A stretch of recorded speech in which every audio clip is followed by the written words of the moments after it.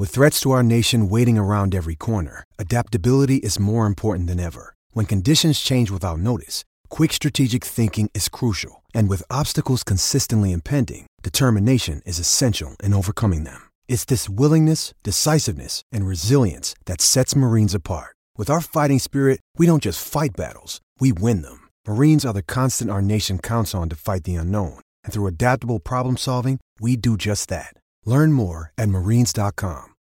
When you need mealtime inspiration, it's worth shopping Kroger, where you'll find over 30,000 mouth-watering choices that excite your inner foodie. And no matter what tasty choice you make, you'll enjoy our everyday low prices, plus extra ways to save, like digital coupons worth over $600 each week. You can also save up to $1 off per gallon at the pump with fuel points. More savings and more inspiring flavors make shopping Kroger worth it every time. Kroger, fresh for everyone. Fuel restrictions apply.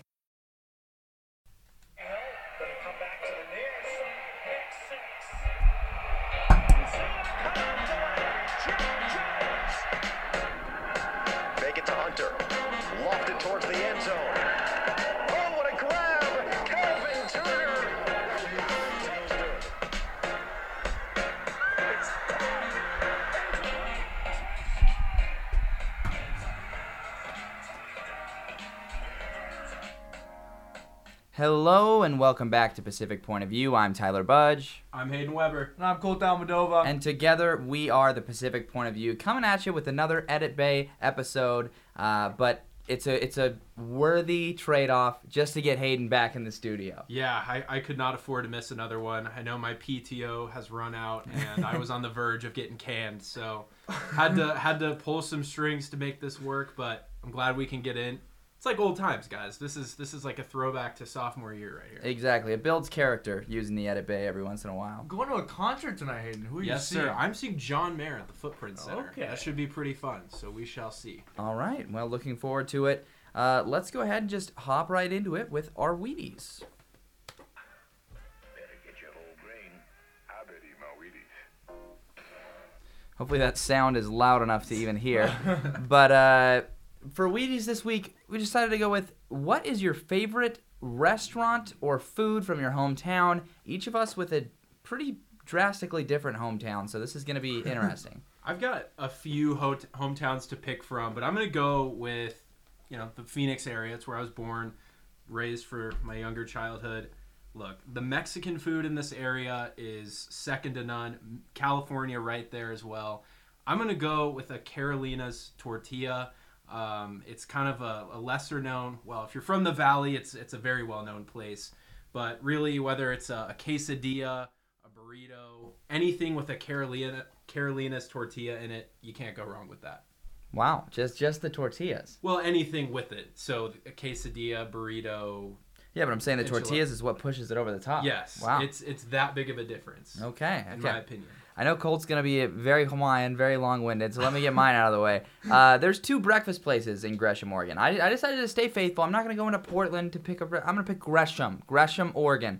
There's a place called McRae's. Now, there might be some dispute for my family whether or not McRae's is within the city bounds of Gresham, but that's a controversy for another time. McRae's is known for their 12-egg omelet. Damn, yeah, that's a lot of eggs. And that was just legendary as a kid. I haven't been back there as an adult, so I don't know if it's really that fantastic, but that was always good. There's another breakfast place called Biscuits. Shout out to Biscuits. I've been there more times than I can count. I'm going to go with Tasty Korean Barbecue. It's in my hometown of Mililani. What we get there? Kalbi short ribs, long rice, mandu, bean sprouts. Yes, these are all edible things. I've been going here ever since I was 4 years old. My grandma was taking me every single Friday. All the seating and chairs in there have been exactly the same for the past 20 years. We're like basically family with the lady that runs this place. Her name is June. She's a very nice Korean lady. We give her a Christmas gift every year. But yeah, I just absolutely love this place. All right, well, that's pretty good stuff. But, with every great place in your hometown that you love to eat at, there's also bound to be ones that are a little less favorable, maybe downright gross. So what is your least favorite restaurant and food from your hometown? Oh, boy. I'm going to break the rules a little bit here. It's not necessarily a restaurant food, but it is a candy that is native to Arizona. and that's the little scorpion candies that you find at the airport, basically every gas station here. It's absolutely revolting. I don't understand why you would eat a candy with a dead bug in it. I don't like bugs, so that's something that I can't get over. I'm sure I've heard they taste fine, but I just think that's absolutely disgusting, and I have no idea why you'd get one of those. I've never ventured to try one of those ever. Least favorite restaurant food. There is the worst Burger King in America in Gresham, Oregon. That's saying something. Permanently tarnished my idea of what Burger King is. I swear to you, this Burger King has a higher crime rate than Compton, California. Wow. It is an absolute crap hole, and it's in like a relatively nice area. It's like 5 minutes away from my house in like a pretty nice little strip mall. And then there's just this disgusting Burger King that is just constantly surrounded by just like people obviously on drugs and just disgusting bottom of the barrel food. If you're eating at that Burger King at any hour, you have reached a new low. That's so brutal, man. Yeah. I don't have a specific place. It's just more of a generality of poke bowls with weird stuff in it. Okay, I see like these new poke bowl spots. They've got corn, kale. I don't know if you see those watermelon, radishes, cucumber, even like mango sometimes. A poke bowl shouldn't have that. It should be about like the fish and how you cook the fish with the onion and you mix it within the sriracha mayo and things like that over a bed of rice. It's not something where you're adding fruit to it. No. Yeah. I once watched Colt put gummy bears in his popcorn, so I don't feel like there's any position here for him to take the high road, frankly. Oh, no. It's very good, though. It's like sweet and salty. But he also threw in the like Hawaiian like kakirare or something, whatever it's called. Kakimochi. It's like I don't know. With lihing moi powder. It's weird. These are all once again edible things. Barely though. Barely. They make do with what they can in Hawaii. But let's get to the big picture. We've got a few posing questions. Burning questions, I should say, for me to pose. Both the college basketball and college football national championship game, neither of them was a close finish. The Georgia-TCU game was an absolute blowout, and we watched UConn pretty much dismantle San Diego State. So with both of those in mind, was this the most underwhelming year in maybe history or maybe recent memory for you?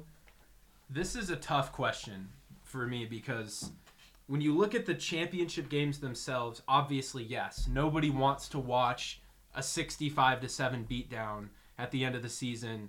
And I didn't think the basketball game was nearly that bad, but it was pretty one-sided. I liked seeing the underdogs in there, and that really draws me to watch those games, even though and before this year, you rarely ever see a non-blue blood in college football or men's basketball, for that matter, despite their tournament style. So I'm going to say, no, this is not the most underwhelming year for the college football and men's basketball championship games. Yes, the results were not great, but I think this shows how healthy the competition and the parity in both sports are. Yeah, I would say no, not necessarily. March Madness for me never has been about the final. And so I'm not expecting the championship game's going to be so great this year. It's always about the journey. It's always about those opening rounds, the storylines. And UConn was a pretty good story. And that game was pretty entertaining, I feel like. The ebb and flow for a little bit. San Diego State did, stage a little bit of a comeback. TCU Georgia was very hard to watch, but ultimately not what college football is built on. College football is built on the regular season. It's built on these home environments, the culture, and everything surrounding the rest of the sport. So I don't feel like it was the most underwhelming. I agree with that take on the men's basketball national championship tournament. I think it reminds me of American Idol, where you watch the first 5 episodes when all the singers suck and try and see if they can make it through. But then once we get to the next rounds, no one cares by the live shows. I'm not following and tracking. For the college football playoff, I think of games that we've watched in the championship, that was probably the worst. For men's basketball, I think about the Gonzaga-Baylor game. I think that was 21-6 within the first 3 minutes. But I would agree, it's about the opening rounds for me for basketball. So when it comes to underdogs like San Diego State and like TCU, does knowing there's a chance they get blown out, does that make it harder to poll for them, in your opinion? No, not for me, but I've seen some people say, well, this is why you got to have blue bloods in there. No one wants to watch this. Everyone was talking about how the ratings were going to suck for the men's basketball championship game. It doesn't change anything for me. I'm sure it will for some people, but not for me personally.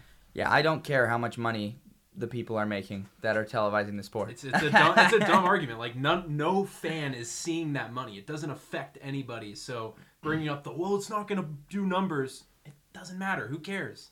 I think it's high risk, high reward when there's a small school in a big game. I mean, sometimes you're going to get a Boise State beating Oklahoma and the world loses their mind. Or you get, a dud, a TCU Georgia game. I think if FAU would have been in that natty, actually a lot more people would have been interested in seeing, can this Cinderella do it? Yeah, I agree. I mean, that kind of goes into the next one, which is just, would you rather be guaranteed a close championship game, but it's the same teams, or maybe have more frequently close games, or have underdogs mixed in with more blowouts from time to time? The second option for me. I think you got to have parity because, yes, we just sat through the first scenario in college football where it was some combination of, it was basically just Alabama and Clemson for a solid 3 years, and then even seeing an LSU and then eventually a Georgia mixed in there was like a welcome sight, which is crazy to think about. It was Bama, Clemson, Ohio State, some combination of those teams. 100% I'm taking new teams every year, even if it's not necessarily non-blue bloods. There's a lot of blue bloods in college football, and I think if you can mix them in, you're going to get some fun matchups, but nobody wants to see the same 4 teams competing every year, regardless of the result.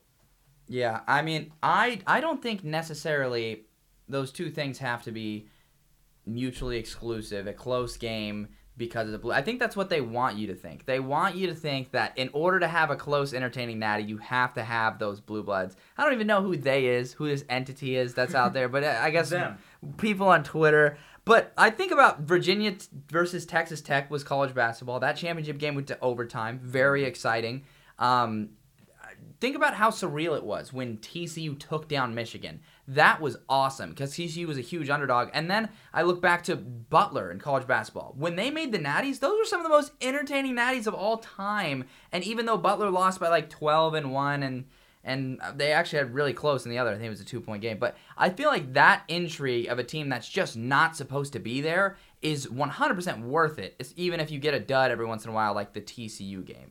And I totally agree. I would totally want an underdog mixed in there. However, I would acknowledge there's some hype when we have two programs that either hate each other or maybe two programs with Heisman winners from previous years that are kind of aligning to face off in the end, even if they're two blue bloods or two big schools like Texas and USC back in 2006. That was something we all got excited for, and those weren't small schools. And we can't just sit here and pretend like every time two blue bloods match up against each other, that blowouts never happen. Look at Ohio State, Alabama national title in 2020. That was a very one-sided game, like 52-24. Notre Dame every time they stepped in the plate. Clemson, Bama in 2019. Yeah. Clemson throttled them. Yeah, exactly. So it still happened. Blowouts happen. It is football. It is a sport. Blowouts happen, and that's what makes the close games all the more rewarding. There was a whole narrative. I'm actually glad we're talking about this because there was a whole narrative that got started when Georgia crushed TCU that all these casual fans who only watch the playoff are like, well, every college game's a blowout. Everybody knows this. It's a boring sport. It's like, no, it's not. That's not true. It's the best sport in the world. Hugh Freeze had a very interesting press conference where he suggested, hey, rather than scrimmaging against ourselves, what if we went and scrimmaged against Troy and Bama went out and scrimmaged against UAB? What would that do for these programs? What are your thoughts on this? I think it'd be exciting. You sell some tickets. If it's ASU, maybe it's just NAU, right? Or some other program. Okay. But playing a smaller school, you have your Power 5 and a group of 5, maybe an FCS. Why not? I don't see why it would be a bad thing. I mean, you're not going to be exposing your playbook unless you're dumb. You're just, if that's a concern, I don't know what to tell you, but I don't see why it would be a problem. I think this absolutely should happen because, watching scrimmages is fun and all, but I think it'd be a little more exciting and it would get a little bit more of a draw if it was an opposing program coming in. Cool. Yeah, Hugh Freeze was talking about his program maybe playing like a UAB in a scrimmage. And I think this is huge for, those kids on the smaller schools that maybe want to shine in front of these bigger programs, maybe to get poached in the transfer portal, get some NIL money out of it. What I hope this doesn't turn into, though, if we do start the scrimmage, is if there's a super conference with the Power 5 and they don't want to play group of 5 teams, this is their one opportunity to scrimmage off and play them, even though it really wouldn't count. Yeah, so I think it's an awesome idea. But something I think that is an even more radical idea I had in this same vein is, what if this is how we get rid of the FCS games on the schedule. A lot of people always talk about, hey, the reason we still play these FCS games is because the FCS programs will die if they don't get that $1 million from Bama, right? And so, hey, pay them $1 million to come play you for a scrimmage. All of a sudden, you bring in NAU or whatever, ASU plays that, then we don't play an FCS thing. And that would require some intervention maybe by the NCAA that says, hey, no FCS teams during the regular season. You want to get that money or that exposure and that practice, just do it in the spring.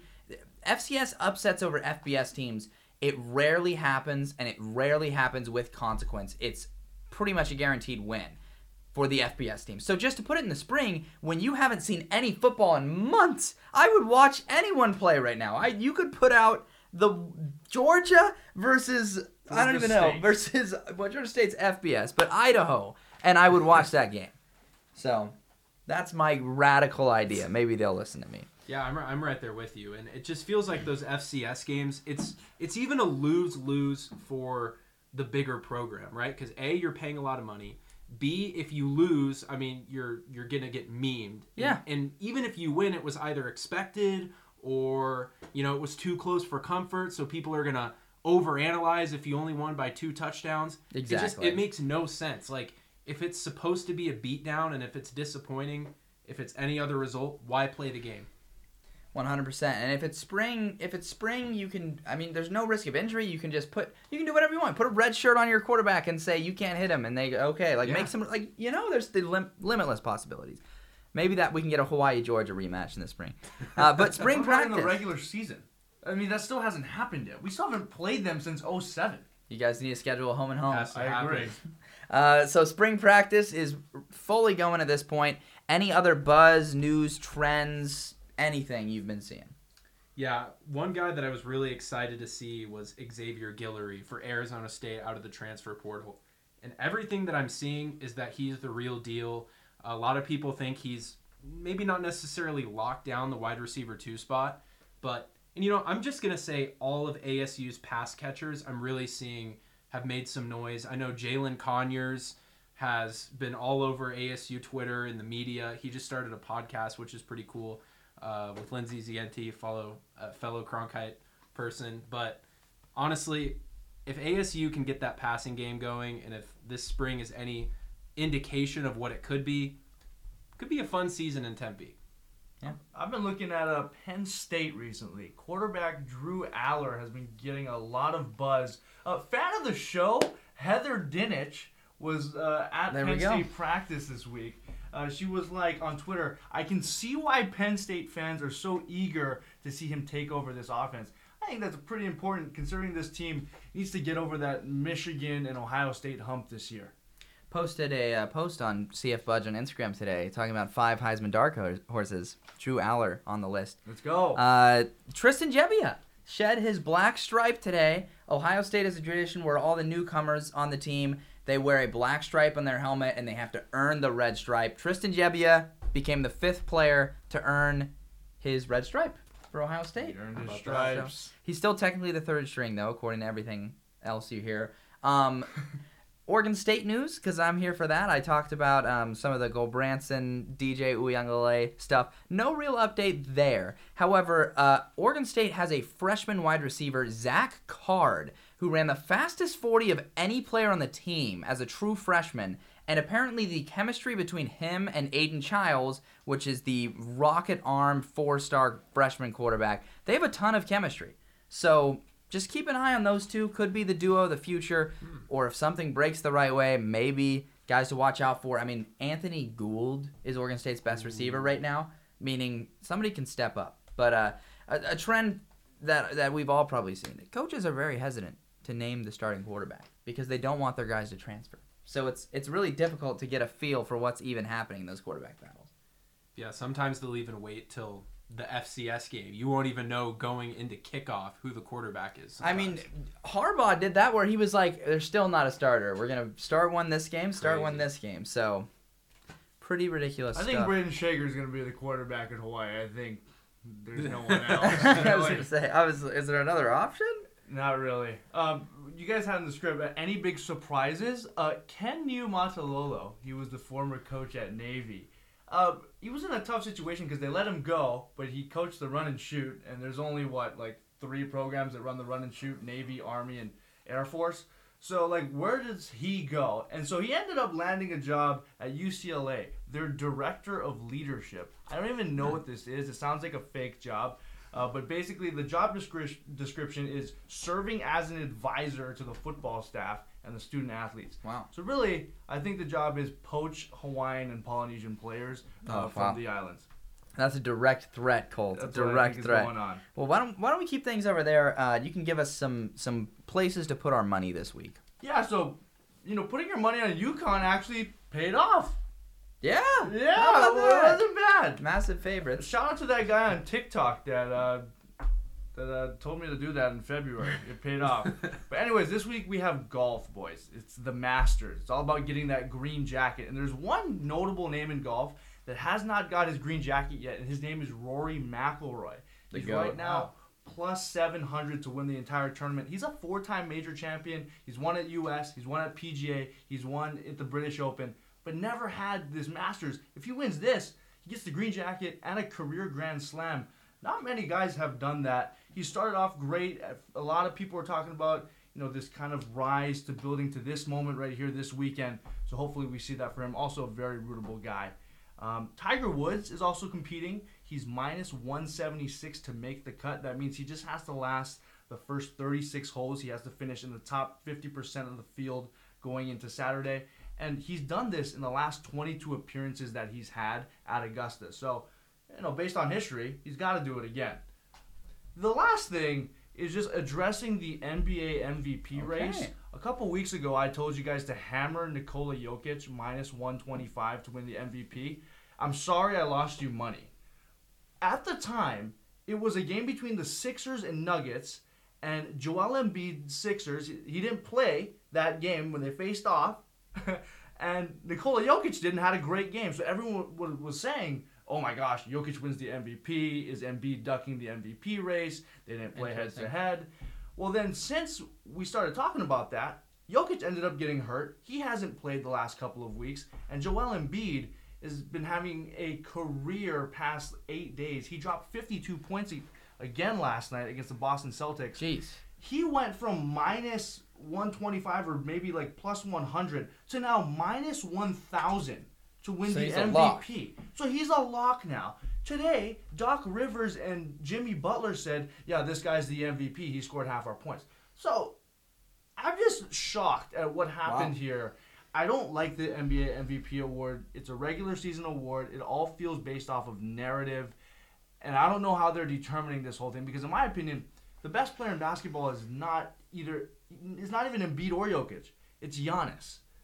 And so I don't know how they come up with this, but my quote for the week, guys, swing hard in case you hit it. So put all my money on Embiid to win. Yes. The MVP. Perfect. All right.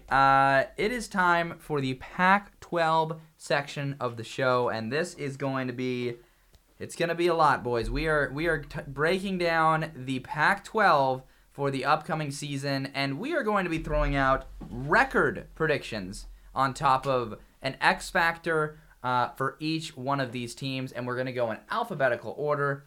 Let's start with the Arizona Wildcats. Arizona coming off of a 5-7 season. They kind of broke through under Jed Fish into being a competent team, and they won some impressive games down the stretch, including a rivalry win in the Territorial Cup versus ASU and an upset win on the road versus UCLA. That was very impressive.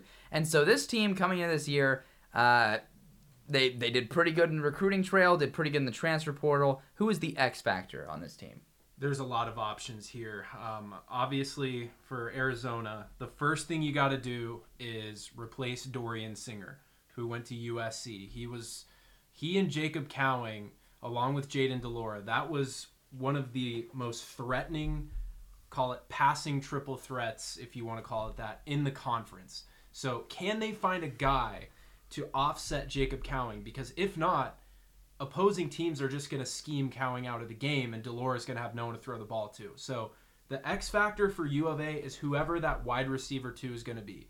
I have no idea who it's going to be at this point, but it's going to be really important that they identify that person and that they step up. I remember reading they got a handful of receivers from, I think it was the group of 5 level to come in. Can't remember any of their names, so I don't know who it'll be either. I said Jaden Delora. He made some mistakes. He made a lot of mistakes last year. I think he has to limit his mistakes this year. I think the big thing for U of A, man, you got to get to a bowl game. This is something that they've been building toward. 5-7 last year. You have to win one of the big ones this year. You beat UCLA last year. Try and do it again. Don't start off cold. And I think for Jaden Delora, you've been in the system now for, this is going to be a second year, third year in the Pac-12. Second year at U of A. This is a huge year for him. I honestly think if they can get to a bowl game, it'll do wonders for this program. All right, and with that, it's time for a record prediction. I'm going to go 6-6. They go 4-5 in conference. There's really a couple toss-ups on the schedule, but other than that, you've got obvious wins at NAU and UTEP and a couple other sprinkled in here and there. They need to win those couple toss-up games that there is, and it could end up coming down to Tempe. We'll see in that territorial cup matchup. But I think U of A will go into that game having already clinched a bowl game. So I think they finally get over the hump this year. I flipped back and forth on their record. I settled on 7-5, which is an optimistic view for their season. 7-5, 5-4 conference losses to Mississippi State, the LA schools, Utah, Washington. I think this team has a really hard ceiling at 8 wins. There is not a scenario that plays out in which they win 8 or more than 8 games. But they definitely can miss a bowl game because I have them winning games against Washington State, I have them winning one against Oregon State, and I have them beating Colorado. Any 3 of those games they can drop. It's the Pac-12. We know it is. But I'm going to go with 7-5. I trust them to make a bowl game. It feels like Jed Fish has rebuilt this program the correct way, and the Justin Flo get in the portal really ups your confidence level in this team. I got this team going 6-6. I think the start is very important. I think they could very well go 3-1, and if we want to get to a bowl game, 3-1 is very important to getting there. The back half, I'm looking at that at Colorado game. I think that's the make or break whether or not we're going 5-7 or 6-6.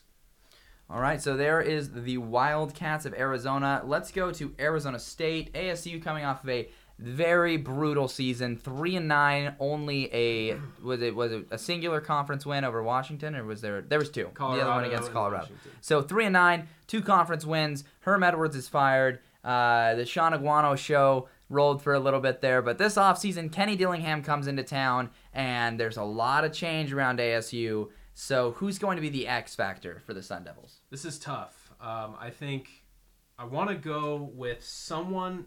I'm going to go with a couple. You know what? The offensive line. The offensive line is really important. I think you could say the wide receiver 2 next to Badger as well, but I'm going to go O-line. Whoever the new quarterback is, got to keep him upright. That was a bit of a problem last year. We don't know who the running back is going to be. It could be Tevin White. Could be Cam Scadaboo. Not sure who the running back is going to be, but it all runs through the offensive line. And they did just lose one of their big transfers in Ben Coleman, possibly for the season.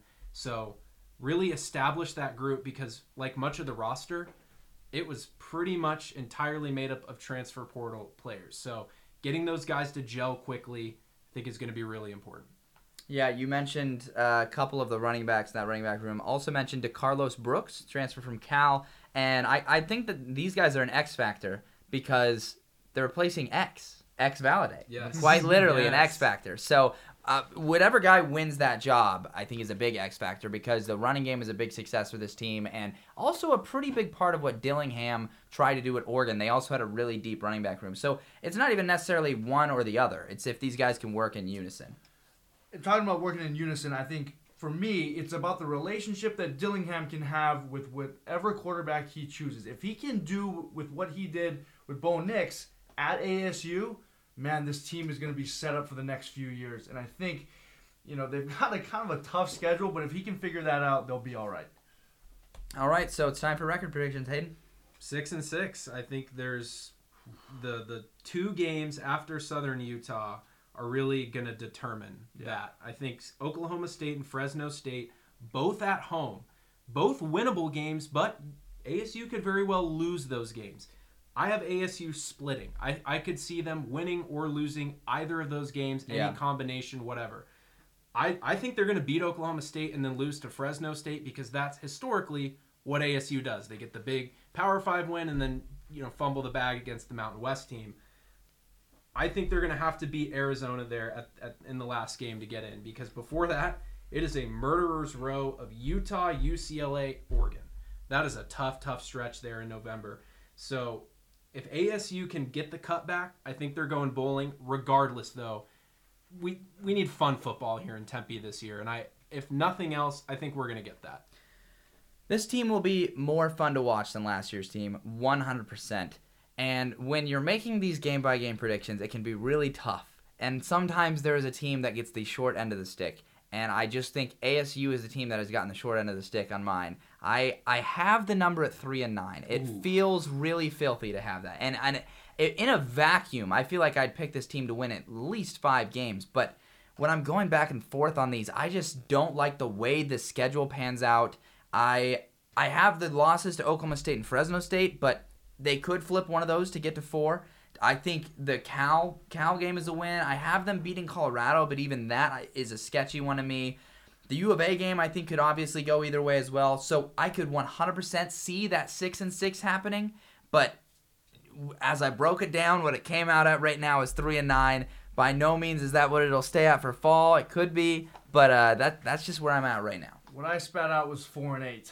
I don't like that early start. Oklahoma State, Fresno State. If you lose that Fresno State one, I feel like it's demoralizing going into the USC game. Man, I think they only get 1 win in their last 5 games, and that's going to be against Wazoo. I just think it's going to be a brutal season for them. But obviously off to a good start for Kenny Dillingham, just in terms of the culture. Reminds me of Timmy Chang. His first year wasn't necessarily about the wins. It was about, reshaping the culture. All right, we're on to California as we move down alphabetically. Cal went 4-8 last year. This was a team that had some early noise after a big win over Arizona in conference and then completely drifted off into nothingness, finishing at 4-8. Justin Wilcox, his job is maybe up in the air, but does the Cal, do they care enough to fire him? Apparently not. Who's the X factor for Cal this year? That is really tough to identify. I'm just going to go Justin Wilcox because he's simply put coaching for his job. In my opinion, if you're Cal and you're serious about winning football games, you cannot bring him back if you miss a bowl game. And looking at the schedule, that's going to be pretty tough to do. I think Cal is in a very similar tier as ASU, Colorado, kind of the lower tier of the conference. I think they're better than Stanford on paper, but just the schedule. I don't know if I see a good season in store. But if Wilcox can rally the troops and figure something out, we'll see.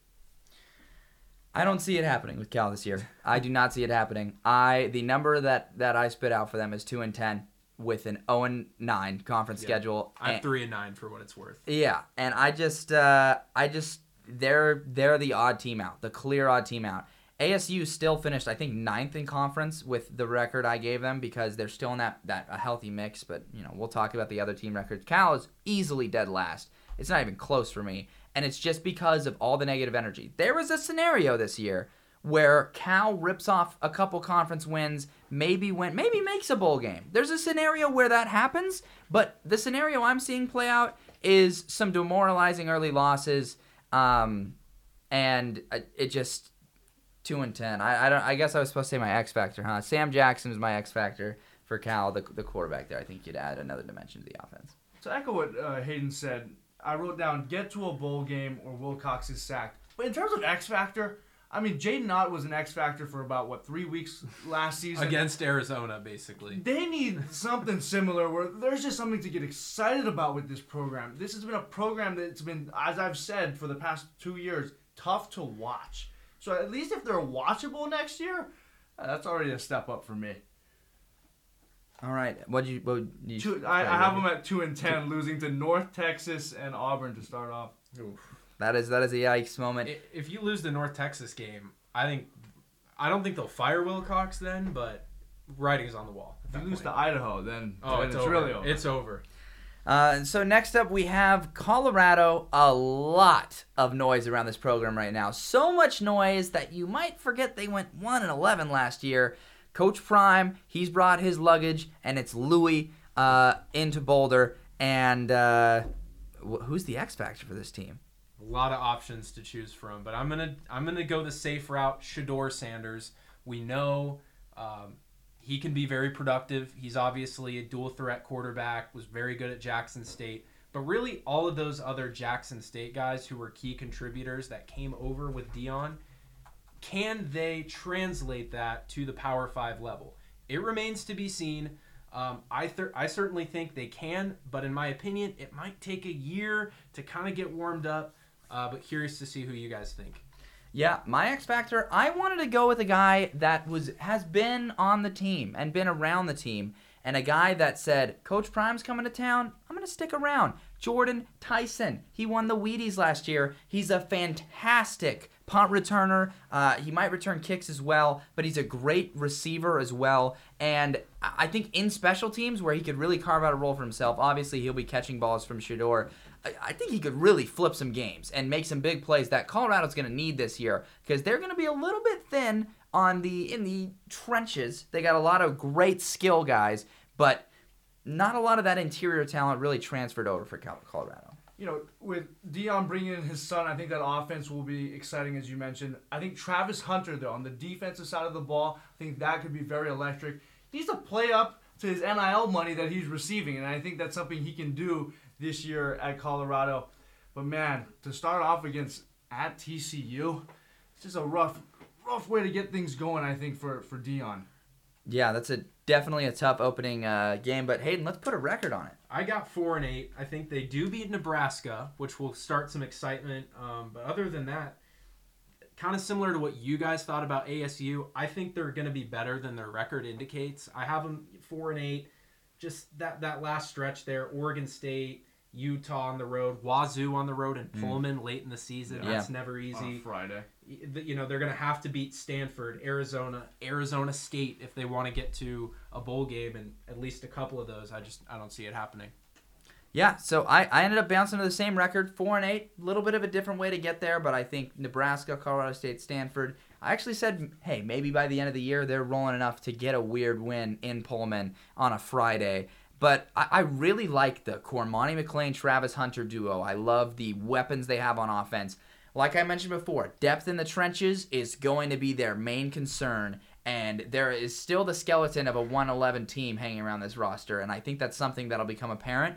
But 4 wins after a 1-win season, and I think they'll be competitive in a lot of these other games. I think it's definitely a step in the right direction. I think traveling to Boulder, if not this year, by next year, that will be a dreaded place to go play. Like, we got to go play Coach Prime and the Buffaloes, and that is a lot to say about a Colorado team that was miserable last year. 4-8. Same thing here. I think they get a sneaky win against Oregon State late in the season at home. I think that's just going to be a tough trap game for an Oregon State team that might be doing pretty well heading into that one. All right, so Colorado, there it is. We are on to the Ducks as we continue alphabetically. The Ducks are a team that saw their playoff hopes crumble late in the season with losses to Oregon State and Washington. They ended on a high note with a bowl victory, but they really felt like they could have done so much more. So now in year 2 of the Dan Lanning era in Oregon, who's going to be the X factor? I'm going to go with kind of just a broader theme that's been kind of holding this program back. They have consistently lost the second to last game of the season with playoff hope, without fail, going into the Oregon State game. Arizona State on the road in Tempe. I'm not predicting an upset, but we know what happened the last time. They were a playoff hopeful. coming to Tempe late in the season. They have got to find a way to avoid that second loss late in the season. Yep. If you go 12-1, given Oregon's schedule and how strong the top half of the Pac-12 is, they could go to the playoff. I'll save my record prediction, but they've got to find a way to close their season out, finish strong.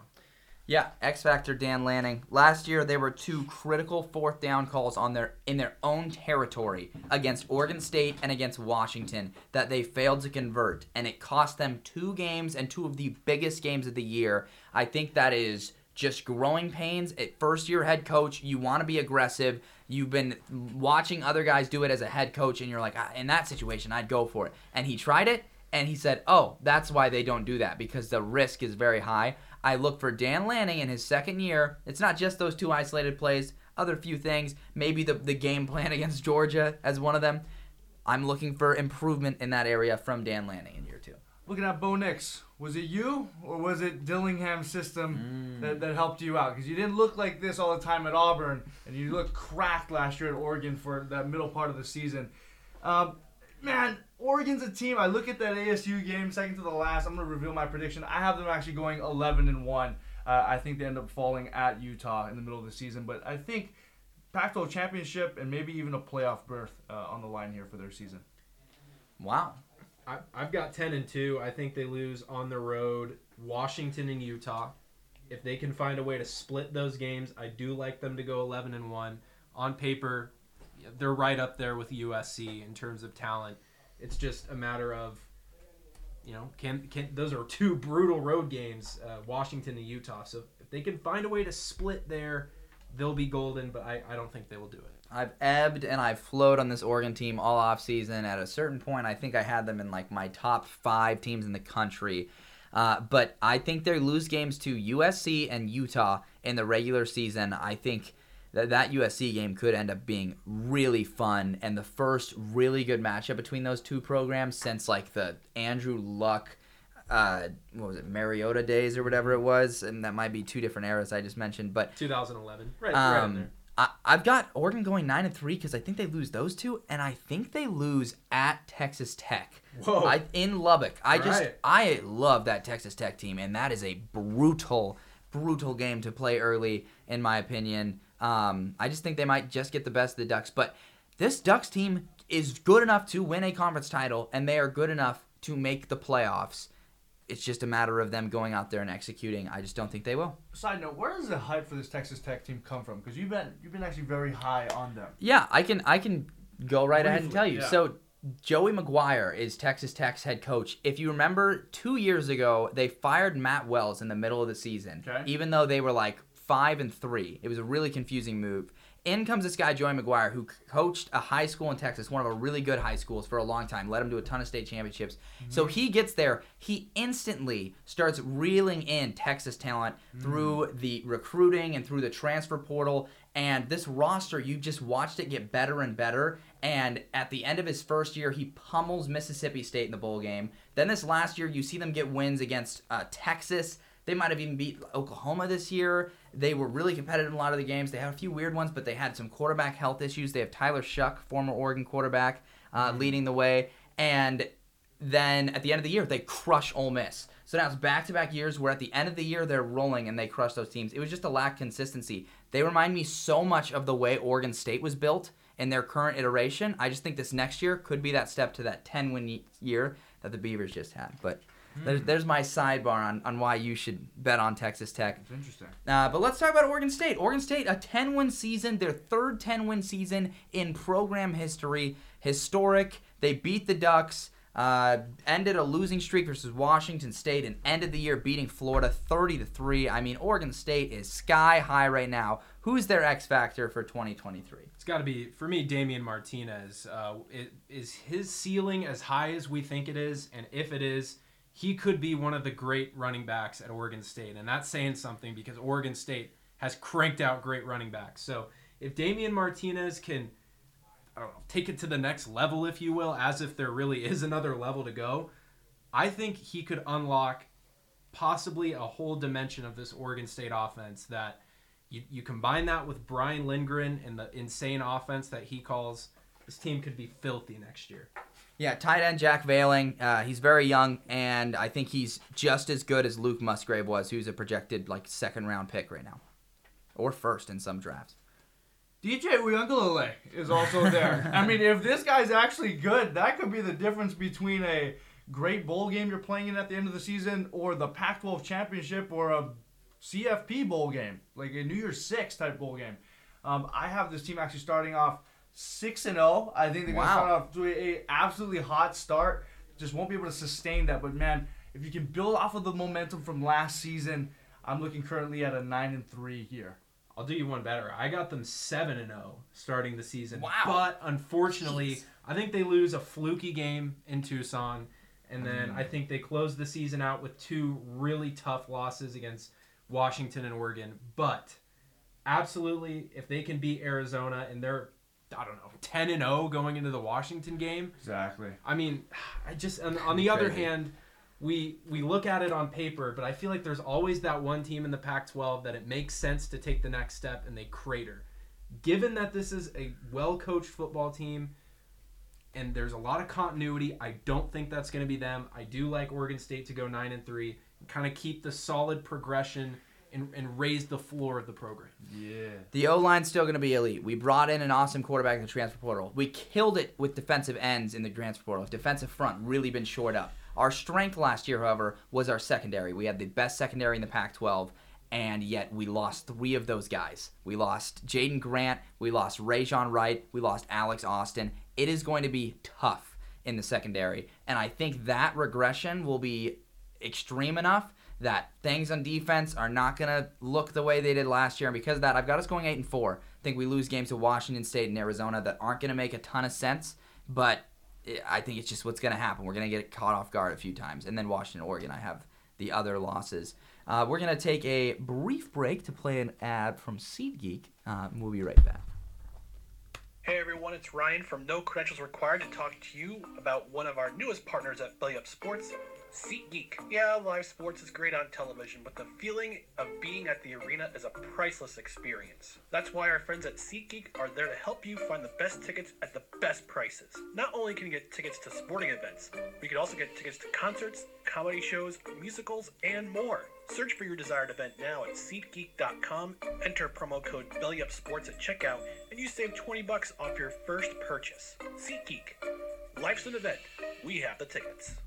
Thanks to SeatGeek for that little ad spot there. But let's talk about Stanford. Stanford coming off of a 3-9 season. Not ideal at all. David Shaw is gone. In comes Troy Taylor, who's the X Factor. And why don't you just give us your record prediction as well? All right, yeah. Not a lot to talk about here. I guess Ari Patu, is he going to be a competent quarterback? Is he going to be terrible?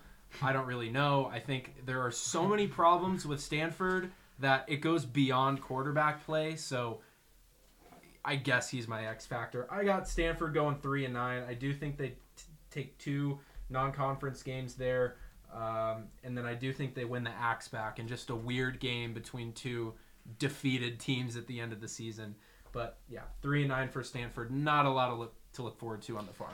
Ari Patu as well. Just what's his deal? What's his thing? And 4-8. I actually think they could win a few more than people think. I actually had them at 5 wins when I first spit my record projections out. Wow. I do have a little bit of faith in Troy Taylor and the talent on this team, but back to 4-8. I'm a little bit more conservative on them now. Yeah, I have Hawaii beating Stanford this year, so that's already going to knock into their prediction. I got them going 2-10. But this is all about building a program. This is something that has been ingrained with David Shaw. Now it's a new era, the Troy Taylor era. You're starting from scratch. And once again, like I said with Timmy Chang, you just got to change the momentum of the program. And it starts by unsuspending your mascot. Yeah. UCLA at one point was a top 10 team in the country last year. They kind of sputtered a little bit as the year closed out. Losses to USC and a loss to Pitt in a bowl game to finish 9-4. Still a great year, but Chip Kelly and the Bruins looking to take a next step. Hayden, who's going to be the X Factor? And we might as well, we'll keep pairing the record with Yeah, I'm going to go Carson Steele, the transfer from Ball State. We know that Chip Kelly offense, dual threat quarterback, and a solid 3-down running back. If they, I'll throw Dante Moore in there as well. Those 2, assuming they make it as the starters, could be Colin Schlee. Those 2 are going to be the X factors on offense. I've got UCLA going 7-5. A little bit of a step back this year, but still overall, program's in good shape.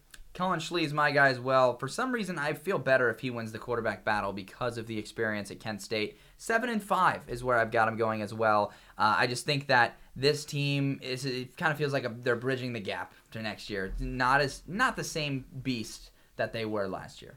Chip Kelly starting something new. Had DTR for the past few years. I think whether it's Cullen Schlee, Dante Moore, new QB, is it going to be a problem? Hopefully not. I do think they're going to regress a little bit back to 8-4. There we go. And USC coming off an 11-3 season. Could have been so much more. Losses in the Pac-12 championship game and a crushing loss and a comeback victory to Tulane. Had them at 11-3, but what can Lincoln Riley do in his second year in the Pac-12? I'm going to go, for my X Factor, I'm going to go Alex Grinch. If USC can get a defense this year, or at least a consistent defense, they'll be in great shape. I don't see it happening. I think their defense, once again, is going to hinder them and keep them out of the playoff. I have USC going 10-2. They lose on the road in South Bend at Notre Dame, and I think they lose in a shootout against the Ducks. Zachariah Branch is the next Jordan Addison at wide receiver. He's a true freshman. I think USC goes 11-1 with a loss to Notre Dame. And USC, you just got to win the Pac-12, I think. I think there's a great chance that they get there. And if they can get to the playoff, it's a really big deal before you go to the Big Ten and have to face all those juggernauts in Ohio State, Michigan, Penn State. I have them going 10-2. As Hayden mentioned, the same losses. You're not beating Marcus Freeman on the road. He's too hot. Unless you're Marshall. There we go. We got Utah. Utah went 10-4. This last season, a Pac-12 championship, Rose Bowl loss, nearly identical to the 2021 result. How are we looking for the Utes? I think Utah is going to be pretty much the same team they've been, but I think there are a couple teams in the Pac-12 that have caught up to them and will pass them up this year. I once again have Utah going 9-3. I actually think they go 3-0 in that tough non-conference slate. I have them losing to the Beavs on the road, USC on the road, and Washington on the road. This team is an absolute juggernaut at Rice-Eccles Stadium, so I guess my X factor, can Utah actually get off to a hot start this year and avoid the weird early season loss, and can they play well on the road? No, they can't avoid that early season loss. I think they lose to Baylor, and then Oregon State and USC, I think, are their losses in the regular season.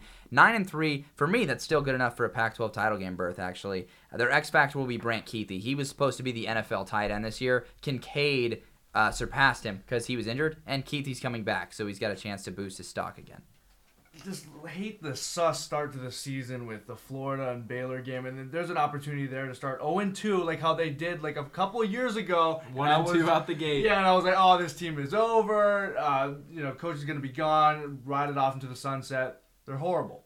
With this year, I think they'll retain their success. 8-4. Cam Rising's back. They should be okay. And next up, we've got the Washington Huskies, an 11-2 season from Washington. I believe, record-wise, the best record in the entire Pac-12 last year, which is pretty impressive because USC ended up going 11-3. Michael Penix Jr.'s back. Roma Dunze's back. Most of this defense and secondary is back. And more importantly, Kalen DeBoer is back. And their defensive coordinator and offensive coordinator hang around. What about despite Penix? He's back? Yeah. Yeah. There's the first guy I said, Cole. Anyways, Hayden, who's the X Factor? How's Washington? Yeah, it's got to be Penix.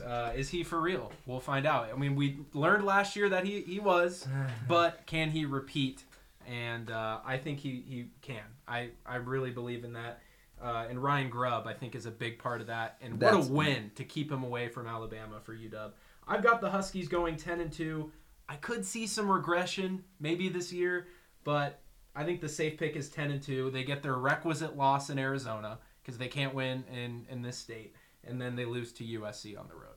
X Factor, Jabbar Muhammad, their defense, their secondary is 100th in the country last year in yards per game. He's a cornerback transfer from Oklahoma State. Big guy, big get for them in the transfer portal. I hate Washington.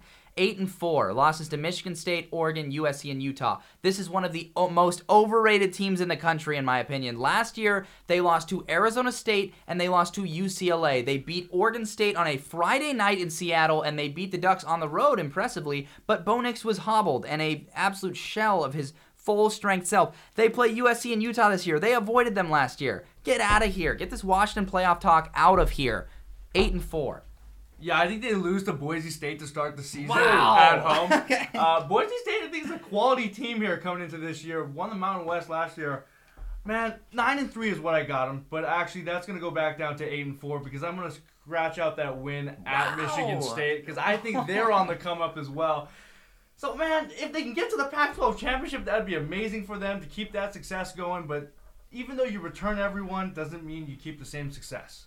True. All right, and now to the Cougars. 7-6 season. They lost a bowl game to Fresno State. They were ranked at one point. They were 3-0 at one point, and yet a tough finish to the year. How is Jake Dickert and his Cougar squad looking for 2023? Yeah, I feel like they lost a lot on defense. They lost their defensive coordinator to Arizona State. They lost a ton of players to the portal. Didn't have a great recruiting class. So I guess the X factor is Cam Ward. Can he shed that Sham Ward name tag, and can he really, introduce himself? Because he didn't really do anything last year. He was fine. He was a serviceable quarterback, but he was not the guy that we were expecting, the freshman player of the year at FCS. He just didn't look the part. I've got Wazoo going a very disappointing 5-7. I think the schedule's tough. I don't think they beat Wisconsin again. You got Oregon State, UCLA, Oregon losses. I think they lose to ASU on the road. I think they lose their rivalry game. And another loss, I think they lose to Cal on the road. Too. I think they lose to Cal, and ultimately that is what will do Wazoo in. Definitely a big regression in this second or third year under Jake Dickert.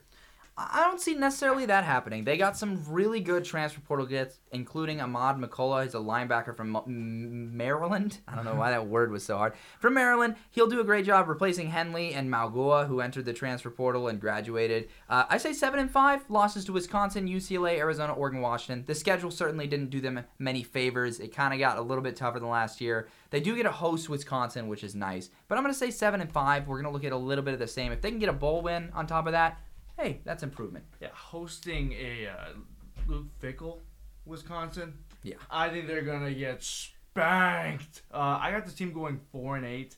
Man, you get the nice little Colorado State win, but I think that's even a little sus. It's at Colorado State. Anything can happen when you play on the road of these group of 5 teams to start the season. I think Wazoo lost to, Eastern Washington? Or was that UW? Wazoo lost to someone early to start the season a few years ago, and I think that could happen. But, man, Jake Dickert, I think this is going to be his true sophomore season. You got to avoid the sophomore slump. I just don't see it happening.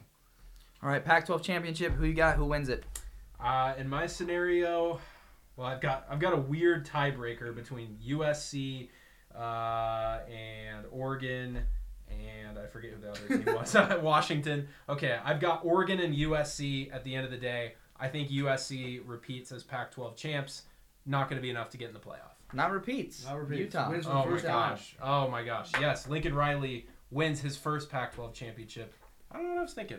Yep, Utah. Forgot about Utah. I've got the Utah-USC rematch, and I'm just giving the nod to USC, unless Caleb Williams gets hurt again, in which case I would take Utah. But for now, I'll stick hesitantly with USC. I'm going Oregon beating USC. I think the team that's going to stay in the Pac-12 is going to win as USC rides off into the Big Ten with a loss. That'd be nice. Let's finish things up with some short fact or fiction. It's Hawaii themed. Fact or fiction, Wow. Hawaii goes undefeated. Fact. Fiction. Okay, thank you. It's a nice win against Oregon we'll have in there, too. Fact or fiction, a Hawaii player wins the Heisman this year Fact. for the rest of time. Rest of time, yes. Sure. Okay, fact or fiction, Hawaii gets a new stadium on time. Fiction. Fiction. I mean, this doesn't happen. The No way. rail was supposed to be I was done gonna say, about when's 15 the years rail ago. supposed to be done? Fact or fiction, Spam and rice is the best Hawaii food combo. I'm going to go Fiction. Fiction. I was going hard with the fish and rice. Sushi's better. Okay, agree. fact or fiction, Mariota is the greatest Hawaiian of all time. Ooh. You Fact. know, I'm going to go fact. I'm going to go How many Hawaiians to, have won a Heisman Trophy, Colt? just him, but I'm going to go with Bruno Mars as the greatest Hawaiian of all time. Wow. We're talking all I was okay. just thinking Hawaiian of all time. The Rock also a little bit, but I'm going to go with Bruno Mars.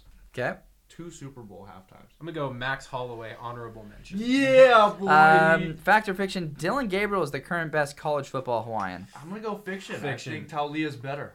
Okay, wow. Hot Lewis take. sounds better. Fact or fiction, Nick Rolovich should resume coaching soon. Fact! Fact. So here's what's happening at UH right now. We started implementing the run and shoot with Timmy Chang. The last time we did that was Rolo. We were pretty damn good with Rolo. Put him as an OC, something, a quarterback's coach. Get him a job. All right, well, there we go. We'll let Michael Scott take us to our outro. All I can do right now is put on a brave face and go out there and be their leader. It's over. We are screwed.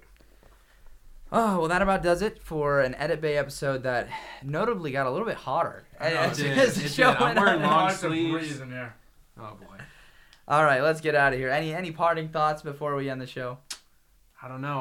I'm Colt, is the Hawaii pipeline strong enough that you legitimately think a Heisman Trophy winner will come out of the state of Hawaii and play at Hawaii, maybe? Yes, because we've had 2 quarterbacks now and a linebacker that all could have won the Heisman at some point within the past 10 years. There's got to be someone that stays and wins. You just got to get one to stay. Well, if that's what we got, I'm Tyler Budge. I'm Hayden Weber. I'm Colty Almadova. And a name change. And with that, we wave goodbye. Gonna come back to the near side. Makes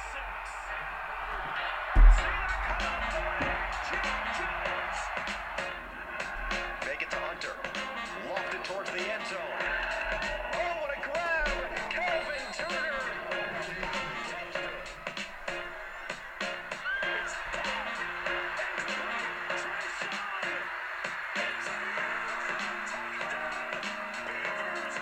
Thank you for listening to this Belly Up Sports Podcast Network product. Some said we go belly up, so we made it our name, and we're still here.